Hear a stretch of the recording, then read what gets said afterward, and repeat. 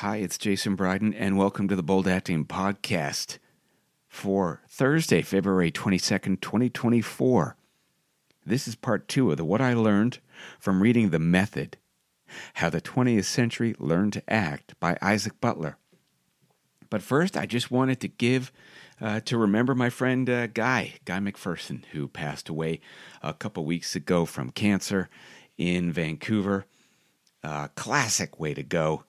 He was, I don't know how old he was, but he was a stalwart of the Vancouver comedy scene. And he's left quite a legacy in his website, which is Guy MacPherson. That's MacPherson.ca. GuyMacPherson.ca. Because he's got so many interviews and articles there with and of comedy greats and Vancouver locals, who are also great, alike. And interviews with Neil Brennan, Steve Martin and Martin Short, David Cross, Kathy Griffin, Bill Burr, Louis C.K., Tom Segura, Mark Maron, Jimmy Pardo, Andy Richter. The list goes on and on. Sarah Silverman, David Tell. So there's that.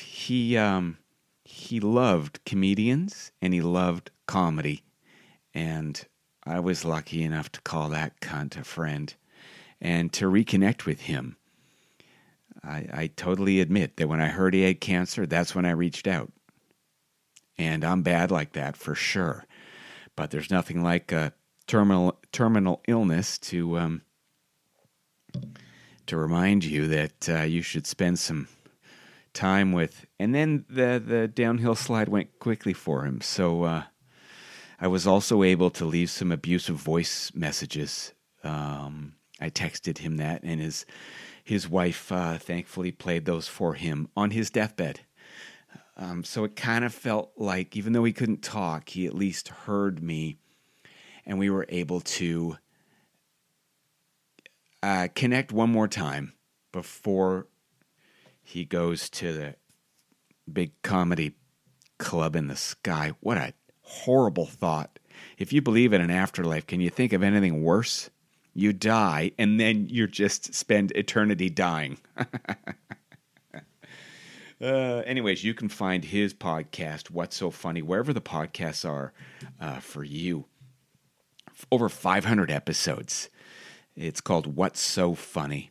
And he's interviewed all the giants. I was just listening to the Bob Saget one from 2017, I believe, that he reposted when he died in 2022. There's a lot of in memoriam episodes up there right now. The rewinds, Daryl Lennox, and he died in 2023, and Norm, of course, the repeat from 2012. Norm Macdonald, so good. And Eddie Izzard. No, he's still alive. Anyways, check that out. What's So Funny? Great comedy podcast. Tons of them to listen to. Brought to you by Vancouver Co-op Radio. And the late, great, the notorious G. McP, R.I.P. guy. All right, let's get on with things. Part 2 of this motherfucker of a book, hey? Aren't you glad you don't have to read it? God. But the method, even though we're post-method, or at least this Isaac Butler, the author, posits that, we don't have another system for acting. We haven't gotten something better. We haven't moved on from anything. Unless you can call a non-system or an anti-system or a methodical a system, because that's where we're at. That's what I've learned from this book. And in fact, and there may be some confirmation bias here, that's exactly what works for me. If you buy into a system, I think it behooves us to remember that we change so much that system may stop speaking to us in the same way as we evolve. Don't take my word for it, because I can't change you, but people change all the time. I tell my students that all the time. Go get a second opinion or a third. Besides, every teacher is standing on the shoulders of teachers that have gone before or responding or reacting to. So let's get into it. An apocryphal story rings true. Michael Chekhov, son of Anton, of all people, in an exercise under Stanislavski's tutelage was asked by the great master teacher to recreate an emotional state using effective memory, one of the tenets of the method. The class was aghast as they watched Chekhov relive his father's recent death. The only thing was that Anton Chekhov was not yet dead. Mikey Chex used his imagination. And you can too. Now, what broke me open was children. Me personally, I wept all the time. I still do. But still couldn't summon emotions at will. The secret for me was revealed with connection. It was purely technical. You summon a real connection with your scene partner. You allow yourself to be affected. Imagination, openness. You don't map out a thing. Fight the urge to put a stripe of mustard on there too. You don't have to show anybody. All right? You don't have to juice it up. All you have to do is become tuned into the staggering amounts of suffering in any fellow human, and you will be moved. Just practice that. Then your next goal is to move your audience just as much. That's the real test, serving your audience. This doesn't mean you're giving them what they ask for. It means you're giving them the thing that they don't know they want yet. Chekhov came up with the psychological gesture. One example of this is Clint Eastwood's narrowing of his eyes to show dominance in the good, the bad, and the ugly. It's that move you make that is used as a touchstone for you to get in. Think Jean-Paul Belmondo in Breathless, rubbing his pursed lips with his thumb, which is always such a weird move, and yet so French. And as a young person, when I watched that film, I thought, who does that? Well, nobody does it. But we're not making a documentary here. It's a film. It's a French film. It's new wave. He's going to rub his thumb against his big fat smoker's lips, and you're going to like it. Because we're moving towards something that isn't reality. Not just reality, it's something closer to the truth. Or for something completely different, what about Benny Hill rubbing his hands together and arching his eyebrows whenever he was within 1,000 yards of a woman a third his age? Maybe not the method in practice, but it is in theory. Because we all think that when we see somebody attractive, we raise our eyebrows inside because we don't want to get caught. We don't want to be a dirtbag about it. It was during the Polish-Russo War of 1918 that two students of Stanny's, one of them a Pole, decided to make a run for it and leave Russia for good. They walked for days, shaking their military escort, bribing villagers along the way to hide them. Finally, they got to the border. On one side were Russian soldiers, and on the other, the Polish army. They ran towards Poland, yelling at the soldiers to stop shooting. They were Polish, they were friendly. And this is how the method first came to the rest of the world.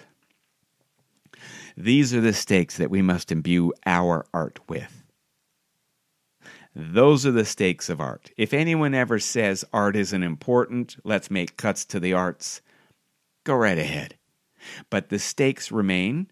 Art will always remain. It doesn't matter whether you're funding it. It doesn't matter whether you like it. Art happens, and the stakes are fucking high. It's life or death out here. We make stuff to survive, to connect with other people, to lessen the brutal bluntness of life. That's big, people. A young American named Harold Clurman was in Paris when he saw the Moscow Art Theater's 1922 World Tour. That same tour, the MAT arrived in New York from Montreal, where the Gazette dispelled rumors there were communist spies. The only doctrine the MAT was spreading was good acting, the paper said. Susan Glaspell, one of my favorite writers, Eugene O'Neill, and others opened a small theater in Greenwich Village called the Theater Room. Right around this time, their audiences were vets returning from a world war and survivors of the Spanish flu epidemic, where they think 100 million people died, and then there was 50 million in the... Am I getting this wrong? 50 million in World War I. I just want to, for all the people that are screaming that the sky is falling, the sky is falling. The sky is always falling. This is nothing new. These people returning to America, returning to New York City, were hungry for something more than the usual Victorian theatrical traditions. Serious dramas were in high demand. Glaspell would win the Pulitzer Prize for her one-act play called Trifles. This early example of feminist theater really holds up. I highly recommend you read it. You can get it from the Toronto Public Library. It could be such a good procedural cop show, a modern show these days on television or whatever you want to call it. And it's a real short read. I think you'd like it. There's a death. A husband is dead, murdered. And his widow is the prime suspect. So the men of the village, the authorities, go over to solve the case. And the women of the village go over at the same time to go bring her some clothes because the wife suspect is in jail, being held in prison. And lo and behold, the men are operating according to protocol and procedure. And they're missing the whole thing. Whereas the women notice the small things, the details, the clues, the trifles. And they solve the case. It's a really good play. And it's almost 100 years old. And it feels like something that was written yesterday. The MAT's first show in New York got a 30-minute standing O on opening night, even though the entire play was in Russian. This was not the first time that America had had a glimpse of naturalistic acting. Charles Gellinger at the American Academy of the Dramatic Arts was teaching realistic acting styles and script analysis as early as 1898. But the MAT was the first time an ensemble theater model made financial success. These great ideas seem to be everywhere all at the same time. And this is backed up by the Rick Rubin, who wrote in The Creative Act, his book of, I think, 2022, that I'm gonna read to you on the next episode, or 2 episodes from now, because we've got an interview coming up with my friend Nicole. And I'm not saying her last name because I don't think I can pronounce it properly. It's a long one. Rick Rubin says in his book that ideas come down from the ether, and it's up to the most sensitive of our artists to reach up and grab them. Do you believe in that stuff? Do you think stuff is up there in the universe? Do you believe the universe speaks to us? I know that everybody says that. Oh, the universe wants this for me. The universe is telling me this. The universe. Martha, Martha, Martha. I don't know. That one doesn't serve me. It's just a bit too woo-woo for me, and I like to have a little more agency. I was talking about free will with my friend Mo last night, and there's a fine line of where the free will argument, you have to cross a line, and then it goes from reality to philosophy. It goes from, well, if the universe is expanding it, then it's endless. And where either the English language or human understanding, it just makes the thing inarguable. You know what I mean? And faith takes over. Actors and repertory companies who had too many lines to memorize would stuff their sides in the wings so they could refer back to them. This is where we get the saying, winging it. And I thought it had something to do with flying. Isaac Butler mentions this because of summer stock.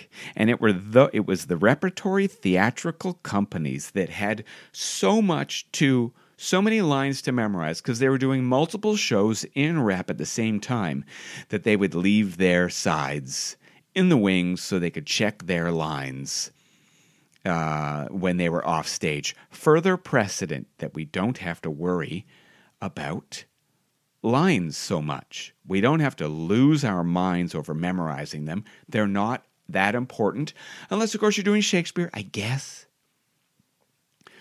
But even then, the actors back then didn't know all of the lines, did they? They only got their sides. They only got their line. Bill the Bard was worried about copyright infringement, so he never gave an actor the whole script. You only got your lines, which is the way we should be memorizing lines as it is now. You don't want to know too much. You don't want to have all the information because then you'll map it out. You don't want to know what the other person is supposed to be saying because that's not truthful at all. We want to be on that razor's edge more about it. And even Shakespearean actors in Elizabethan England were more like that, were more irreverent than present-day actors within the Shakespeare theatrical tradition and all their reverence for the words. I mean, you got to ask yourself, why are we still so enamored with Shakespeare? Yes, he wrote a lot of great stuff, but would you be doing it if you had to pay for it? Would half of us be doing it? It is 400 years old. And what happened to all the talk about destroying the patriarchy? What are you afraid of? You afraid of having to pay a playwright for their work? Huh? Where was I? Lee Strasberg emigrated from Poland in 1909. In New York, he was fascinated by the Yiddish theater circuit. He was so bowled over by the MAT, he saw every performance the company gave in New York City. He had to learn how they did it. A man named Richard Boleslavsky, he was the Polish fella that crossed the border escaping from Russia with his wife and brought the method to Europe. He came to Broadway in 1922. With Stanislavski's blessing, he began lecturing about the method forthwith. American style. Very nice. He wrote down his tenets of the method. Number 1, the ultimate goal is of real manifestations of imaginary life. Number 2, an actor lives his parts, feeling real emotion. Maybe. 3, an actor's inner life can be trained. Before we called this talent, God-given. Now we can study and practice to become talented. Yes, that sounds really good to me.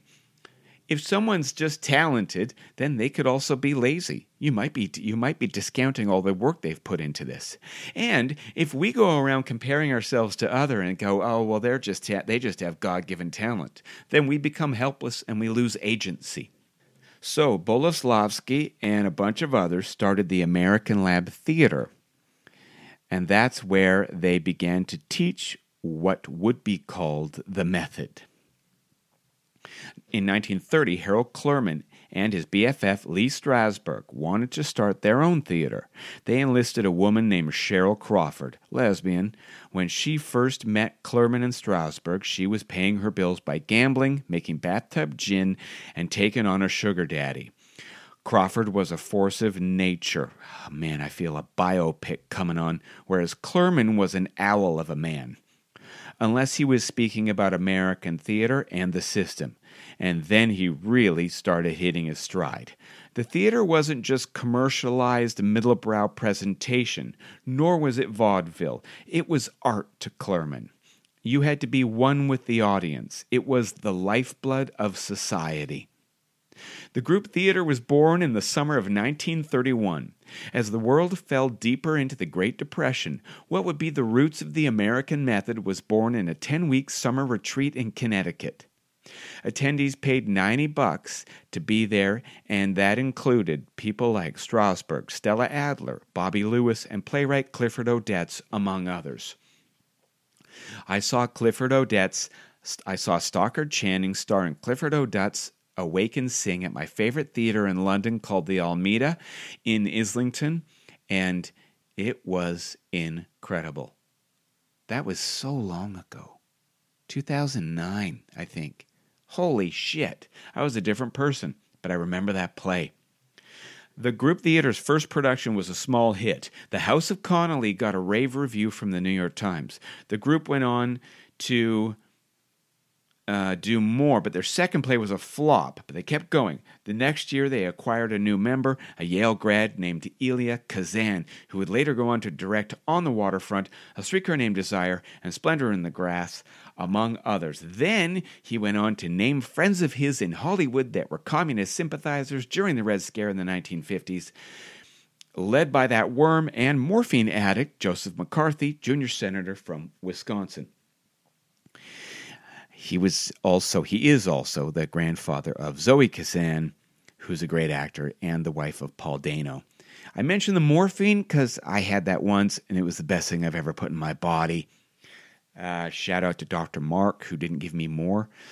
When I texted him late at night on a Friday, even though I live in Toronto and he lives in Vancouver, and I begged him for more of it, and he said, no, you're fine.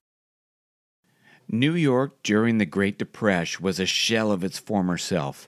There was unemployment, there were breadlines, and there were desperate people turning to crime every day. Cheryl Crawford moved in with a friend so she could sublet her apartment to composer Aaron Copland. I love how everyone's hanging out together. Life was hard. Half of the group theater lived communally. Ugh, gross.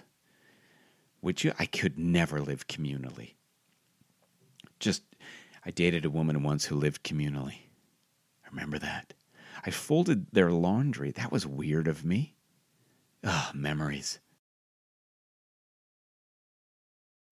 The group's next show focused on the life and loves of a doctor and took place in a hospital. Now that's method. So they learned about doctors. They enlisted medical professionals to come and chat to the group about the habits of doctors, nurses, and what it's like to work in a hospital. In rehearsal, they spent most of their time improvising the lines of their characters. This was the beginning of the American way of creating a character through the examination of biographical means. Even if you've never heard of some of these people, can you imagine forging something new in a time of not just economic upheaval, but like serious upheaval, like Dust Bowls? That's real poor. Political collapse, burgeoning war, market crashes, the likes of which we haven't seen again.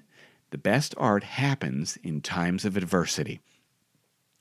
Richard Boleslavsky wrote an acting book called Acting, The First 6 Lessons. This is the first English language book on Stanislavski's system.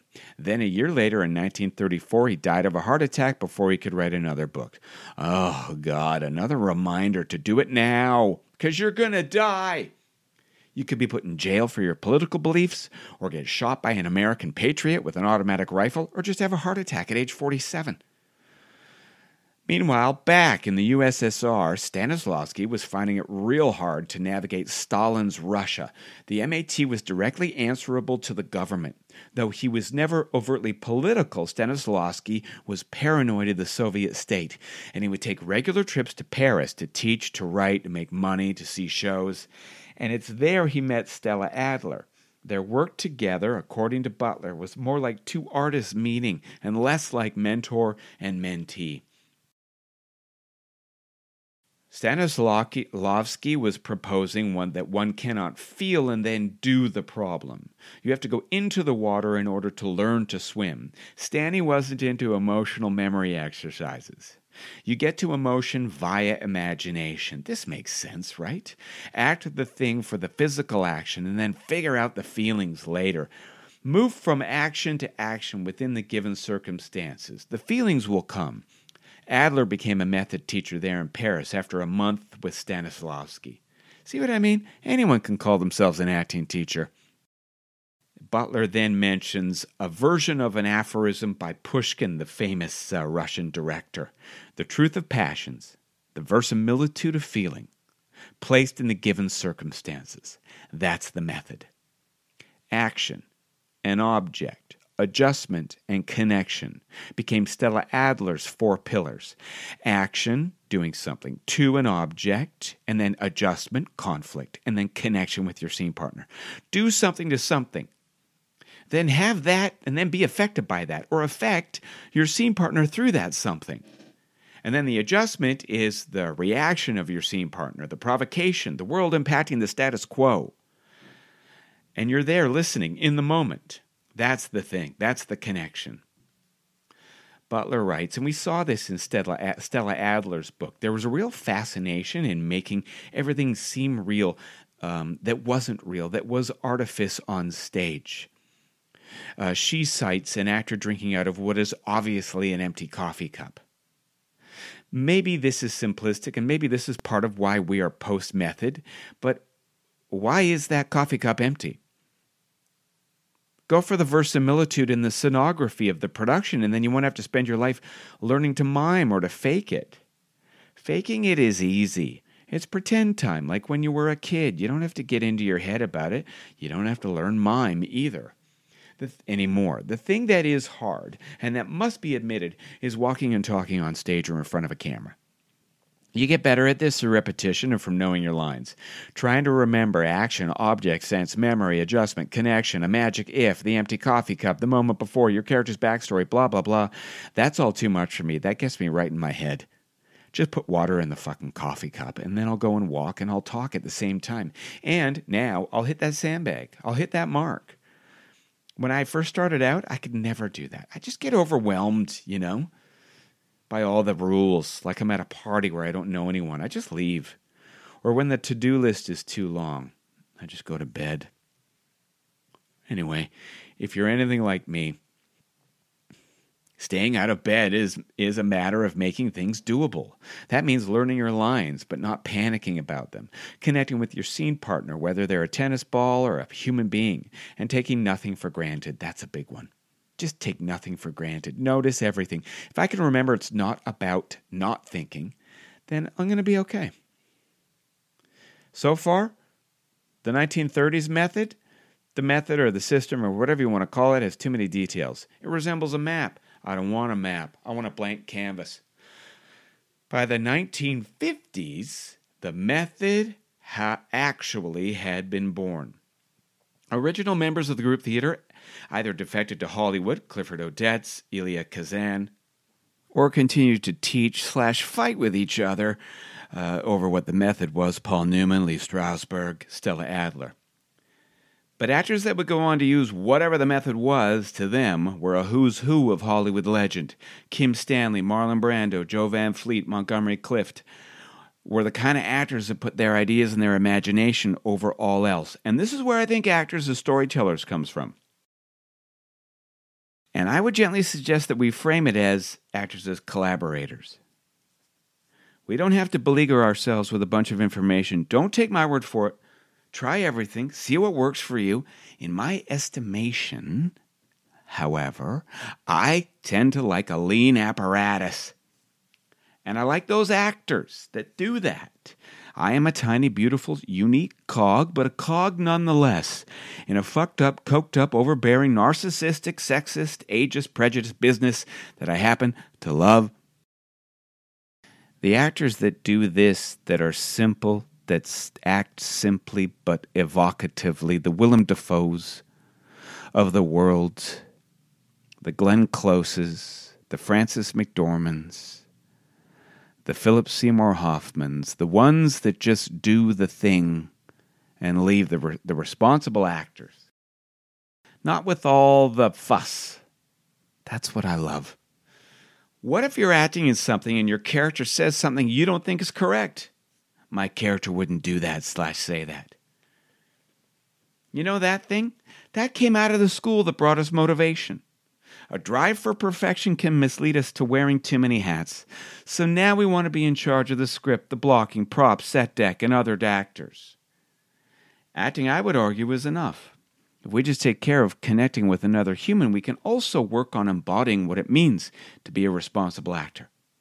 Someone who shows up on time with their lines memorized and generously serves their fellow collaborators. Serve all. Above all, watch what happens to your performance when you are no longer worried about how you look or about achieving your goals. As if you are in a one-person show. What's my motivation? My character wouldn't do that. Well, maybe they would. Try. Maybe they would. So how does a method actor do all their stuff on a set or a stage? Well, one student of Lee Strasberg, Rod Steiger, distilled it down in a way that makes a lot of sense in a film called The Pawnbroker, directed by Sidney Lumet. Find the emotion, let it out, see how the character would repress it, and then see what happens. How does that sound to you? Find the emotion, let the emotion out. See how the character would repress it and see what happens. The repression, the internalization, is the thing. That's what's really interesting to watch, to see an actor try not to cry, to see them push their anger down without giving into it, to watch a secret love bubble up to the surface without an exuberance that would give us away, that would lose us face. This is what we do all the time. We cover, we hedge, and we hope not to make a fool of ourselves in front of others. The pawnbroker couldn't find a distributor in America, and therefore couldn't be an awards contender because there was a topless woman in the movie, of all things. The nudity went against the production code at the time. The filmmaker appealed and the film office reversed their decision. Finally, the Motion Picture Association allowed the film to be distributed in spite of the complaints from the Catholic Church, as usual. And Rod Steiger went on to receive his second Oscar nomination. Art comes from adversity, and art, if it's done well, leads to adversity, leads to controversy. Why did you become an actor? Was it to work in a Hallmark movie? Was it to get a Tim Hortons commercial? Or was it to push the envelope? Don't you want to be a part of something bigger? Dustin Hoffman was a student at Lee Strasberg's, but he couldn't get work because he was so abrasive and odd. His classmates voted him most likely not to succeed. Then his pal Alan Arkin cast him in an off-Broadway play, and Mike Nichols saw it and cast him in The Graduate. Hoffman says of his Hollywood screen test that it was the most humiliating thing he had ever done. He felt out of place. Short, funny-looking Jewish kids weren't typically leads in Hollywood movies. Who got to be the love interest of the likes of Catherine Ross? Hubba hubba. In the makeup chair, they plucked away at his monobrow and tried to tone down his big nose. Hoffman would go on to play Benjamin Braddock, in spite of the character being a handsome, tall, waspy jock in the book. Because director Mike Nichols wanted to show the audiences of the late 60s America a character mirroring themselves. During these times filled with total uncertainty, a murdered president, a blood-soaked civil rights movement, a war in Vietnam, the sky was indeed falling, yet again. And what triumphed? Art did. Ignore the naysayers and the audition breakdowns. Don't try to be the thing that is popular. The field is crowded. Go to the outside. Bring the thing that only you can bring to the role, whether it's for a commercial for tires or an audition for a big juicy part. Go to the outside. That's where the interesting stuff is. And look for the adversity. If times are tough, you know you're in the right spot. That's where the artists thrive. As long as they have their community. You can't do it alone. The end of the method came in the 1980s, overmatched by blockbusters, international independent film styles, and 1980s progressive policies, Isaac Butler suggests, that sought to further make education more accessible and egalitarian. The method, as we knew it, met the very same fate it had served up to old styles of acting 75 years earlier. It had become the status quo, and the status quo only serves for so long. Stella Adler and Sanford Meisner said as much. There was no one to take over for them. We have no names that loom as large. Their books on the method have not been surpassed. Harold Clurman died in 1980. Lee Strasberg died in 1982. Adler in 1992. So what have we done since? What school do we follow now? A student of both Strasberg and Adler, Ellen Burstyn, sums up the only path forward is all the paths. She says Stella focused on imagination and Lee focused on reality. You use Stella Adler's imagination to get to Lee Strasberg's reality. Use all the techniques. Don't sign up for one over another. Find out what serves you. But don't forget to check in a year from now and see if anything has changed. A teacher can't change you, but humans change all the time. So go back to class. Always remain a student. Remain curious. Stay hungry.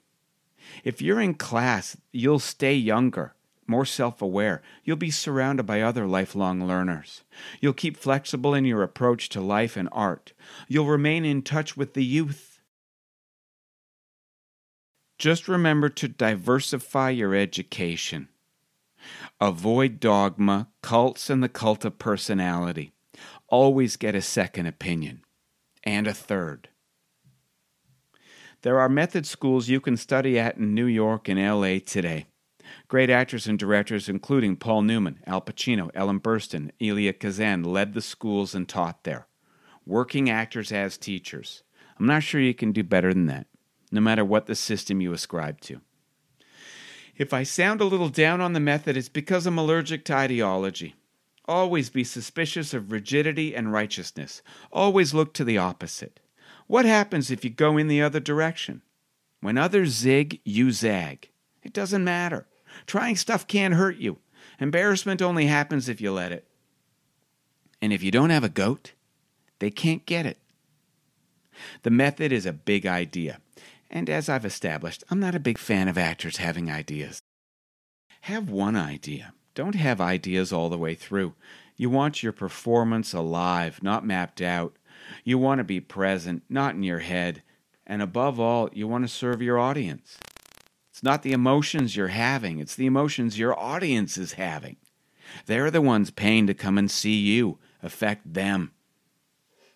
Whatever finds you, whatever works, don't trust the process. The process quickly becomes routine. Float above it all. Touch down once in a while. It's supposed to be fun. Take a sip. Give yourself to something or someone. Commit to it. Wear it all on your sleeve. Suit the action to the word and the word to the action. Hold a mirror up to nature. Speak the speech. I pray you. And then just stop. Stop acting. Listen to your scene partner. Do not saw the air. Do not mouth the words. Spend the rest of your life making art with people you love. Put thine eyebrows down. Nothing much has changed. We are still in search of an audience and knowledge. Still looking for our tribe. We still want your attention. We live for the applause, whether it's live or just likes. The reason you got into this must come from you. Hang your happiness on other human beings, and 9 times out of 10, you'll be disappointed. A great performance remains one that asks questions, even in its clarity and simplicity. Great acting remains truthful behavior under imagined circumstances, and for that we have Konstantin Stanislavski to thank for. The rest is up to you.